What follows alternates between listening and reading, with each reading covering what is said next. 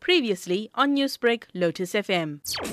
It's primarily focused at making sure that the world uses information and communication technology to advance. Now, South Africa is hosting it to try and showcase the kinds of technologies that South African and African countries are producing. We are looking at it as an opportunity to mainstream some of the technological developments that are taking place in South Africa and on the continent. The president has also invited the private sector to invest about $100 billion over the next 5 years. So we will use this conference to help attract some of that investment. What is expected to be some of the major topics discussed? 5G development, basically preparing the world for the fourth industrial revolution.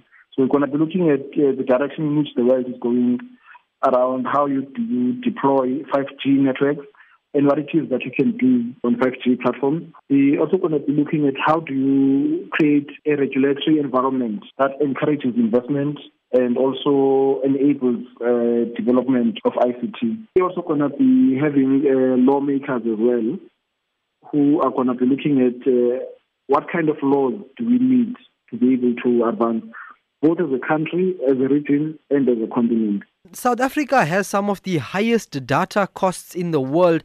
Is this conference going to address that issue? Obviously, all of these technologies would be meaningless if no one is able to afford to experiment or use them. So we will spend some time looking at that. How will this conference benefit South Africa? We are going to be having 40 local SMEs showcasing and exhibiting their technologies at this conference. 12 of those 40 companies have already been shortlisted by the ITU, and they are possible winners in the categories in which they have entered.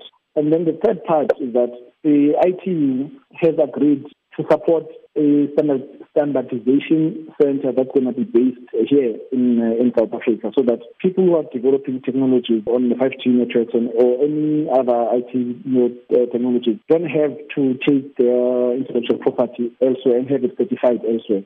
It's now going to be certified in South Africa or in Africa, because it's developed for the African continent. So it's probably going to be much easier and simpler for the entrepreneurs now to be able to have their innovations certified in their country. Newsbreak, Lotus FM, powered by SABC News.